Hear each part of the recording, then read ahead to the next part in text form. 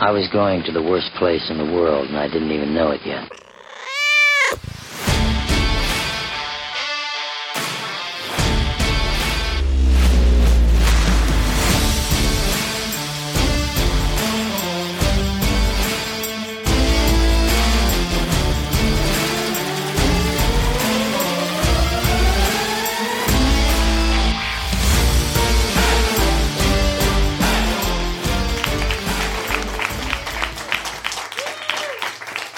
Hello, everybody. Welcome to episode 26. I hope you all had a wonderful Valentine's Day. And if you're single, I hope you had a great day anyway. I hope you gave yourself a Valentine. And of course, the Super Bowl was just the other day. You know, I'm in SoCal, but I was not pulling for the Rams because those of you who have listened to this podcast know that I was born and raised in Dayton, Ohio, which is just about 45 minutes north of Cincinnati. So, of course, I was pulling for the Bengals. I was glad it wasn't a blowout. It was a good game. I don't think many people were giving the Bengals a chance, and they kept it close. But the Rams had that final drive. That's all right. So, last episode was Ms. Al Washington and her new short film, The Clown Statue. We did have some technical issues. There was some kind of a pulsing sound. It wasn't on my end, it was on her end. And it seemed like every time there was a hit of that pulse, it kind of cut her sound out. So I apologize for that, but most of it's there. We'll work on that when we talk to Al again. Al's just going to keep putting out movie after movie after movie. Man, I love that about that woman. Damn. And, you know, The Clown Statue was her first time working with actors. I thought she did a good job. If you listen to the interview, editing kind of kicked her butt a little bit. That's the impression that I got. But, I mean, generally speaking, it was a well-done movie. And the thing about it is she did a movie. She's not sitting on her ass thinking about it, dreaming about it, wondering about it, paying lip service to it. She did it. You know, this podcast always has been about filmmakers who don't have the opportunity to go to film school. And I'm trying to bridge that gap. I'm trying to let you folks know that it's not brain surgery. You have to have some resources, but you can do it. And it's a learning process. Every film you make will be better than the previous one. That's just the way it goes. So yeah, it was nice catching up with Al, and I liked her movie, and I look forward to the next one. So, you know, I do the work for you guys, so you don't have to waste time doing it yourself. That's my gift to you, by the way. And I was perusing cyberspace, and I found this guy. His name is KD Wilson. He looks like a young kid. His website is freshmanscreenplay.com. And he has a page about scene description, and I would just like to share that with you. And Mr. Wilson, you do have some typos on your page here, and you have some spelling errors. So my advice to you, sir, I appreciate your page, but dude, you've got to go through and clean it up before you put it out for consumption, especially being a writer. You're a screenwriter. Would you submit a script to Warner Brothers or Paramount with typos and spelling errors? Come on now, you're better than that. But anyway, it's a pretty cool website. And Mr. Wilson, I do appreciate you doing it. So let me tell you what he has to say about scene description. And it's pretty much what I told you, but there's a few things that he says a little differently. The scene description is under the scene heading, and the key elements for a scene description is the look, the feel, the action, and the characters. So the look, what are we looking at? Describe what we are looking at. The feel is the tone of the location. Is it scary? Is it hectic? Is it joyful? Is it a party? So that's the feel, the tone. The action. What's happening? What are we looking at? And what is happening in this scene that we're seeing in our heads? The movement of the scene. And the characters. If you haven't introduced the characters, the scene description is where you introduce them. And he has a example here for the look. This is the look, and I'm going to read what he has on the page. Interior, Upper West Side School, classroom, day. Now this is the look. First paragraph. Loud conversation, laughter, singing, and even dancing. He's got an and in there. Got to get that and out of there. The teacher is missing in a 7th grade classroom. This rare absence of authority is intensely enjoyed by the crowd. It looks like it's party time for these kids. That's the look. Here's the feel.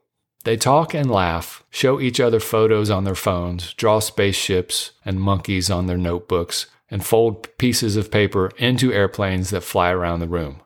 That's the feel. And once again, get all those ands out of there. And here's the action. In a corner, a group of girls dance to the tune of a song they are listening to on headphones. That's the action. So that was pretty cool.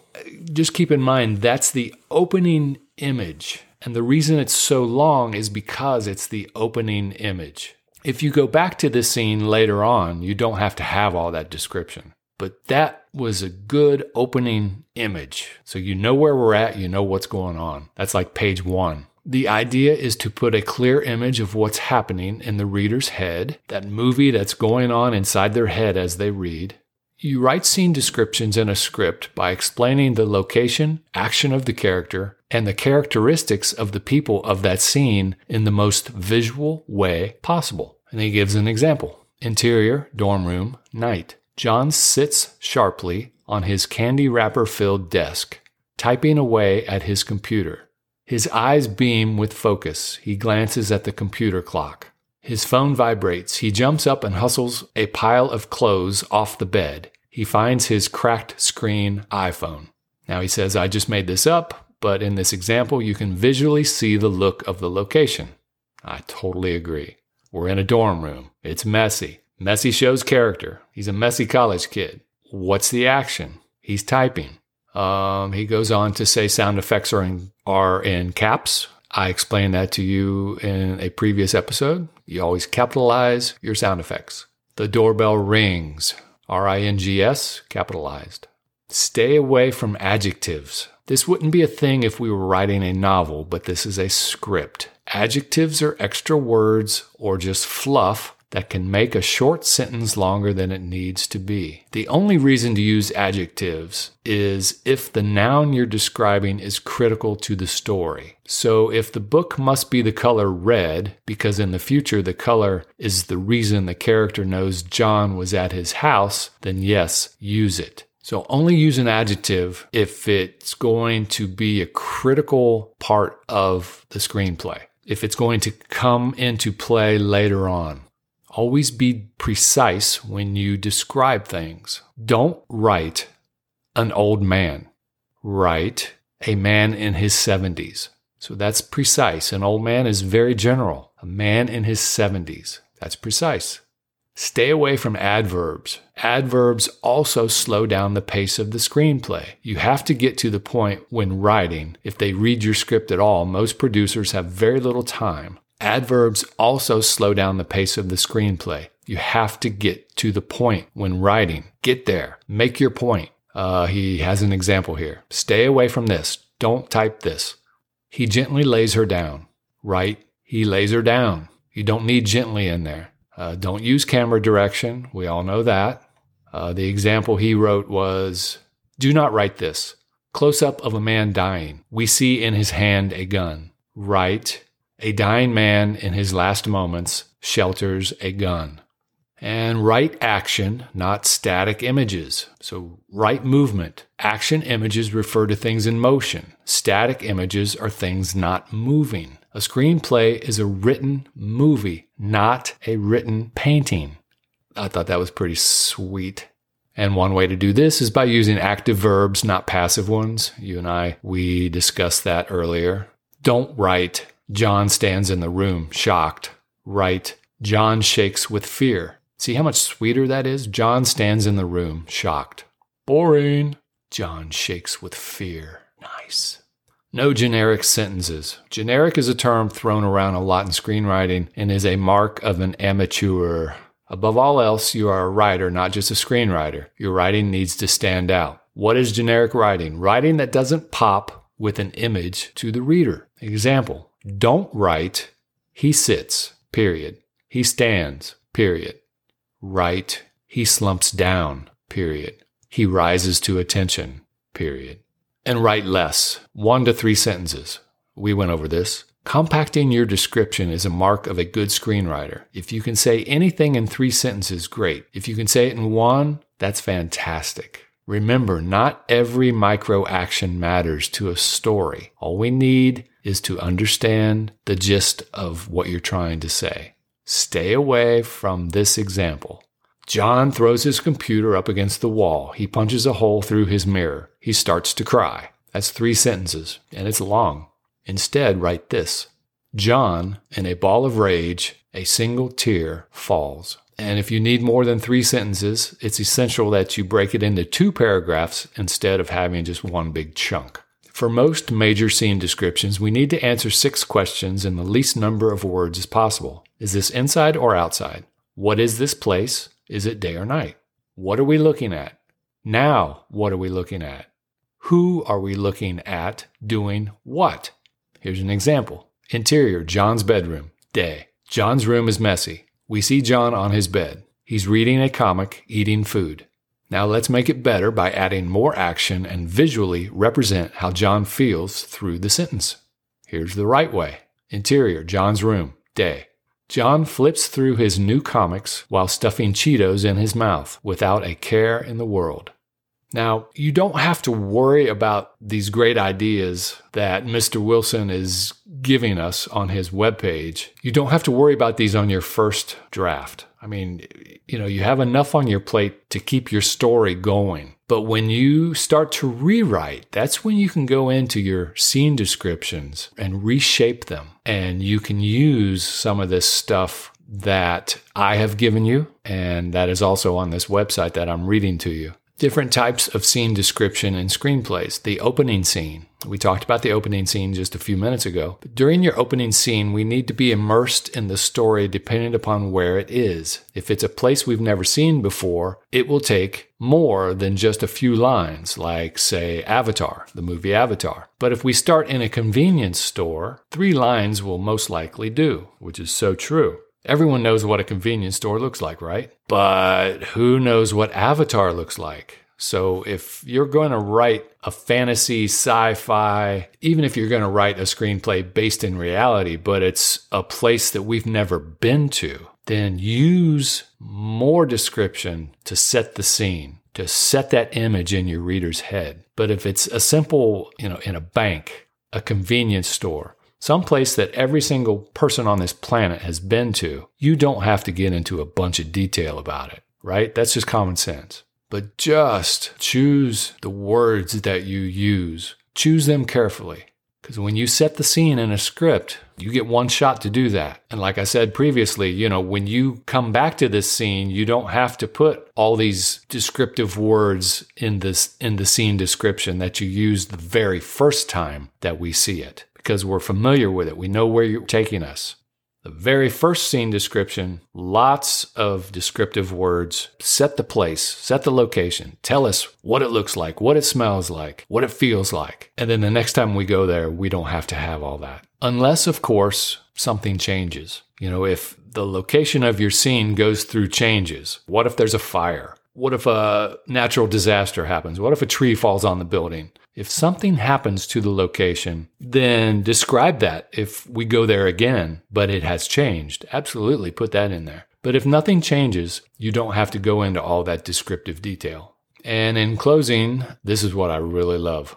The number one problem people have with scene descriptions is what you're describing isn't visually appealing. Writing with action verbs is the easiest way to fix that. That's awesome. All right, folks. Scene description is, it might be more important than dialogue. Think of when movies were created. For many, many, many years, they were silent. There wasn't dialogue. And, if you want to paint that image in your reader's head, Your reader has that beautiful Cineplex in his head, and he's got that one big screen, and he's got that really comfortable chair that kind of leans back, and he's got some hot, beautiful waitress bringing him popcorn and Diet Coke. Or if you're a female, you have this studly, good-looking dude coming over and keeping your Diet Coke and popcorn filled.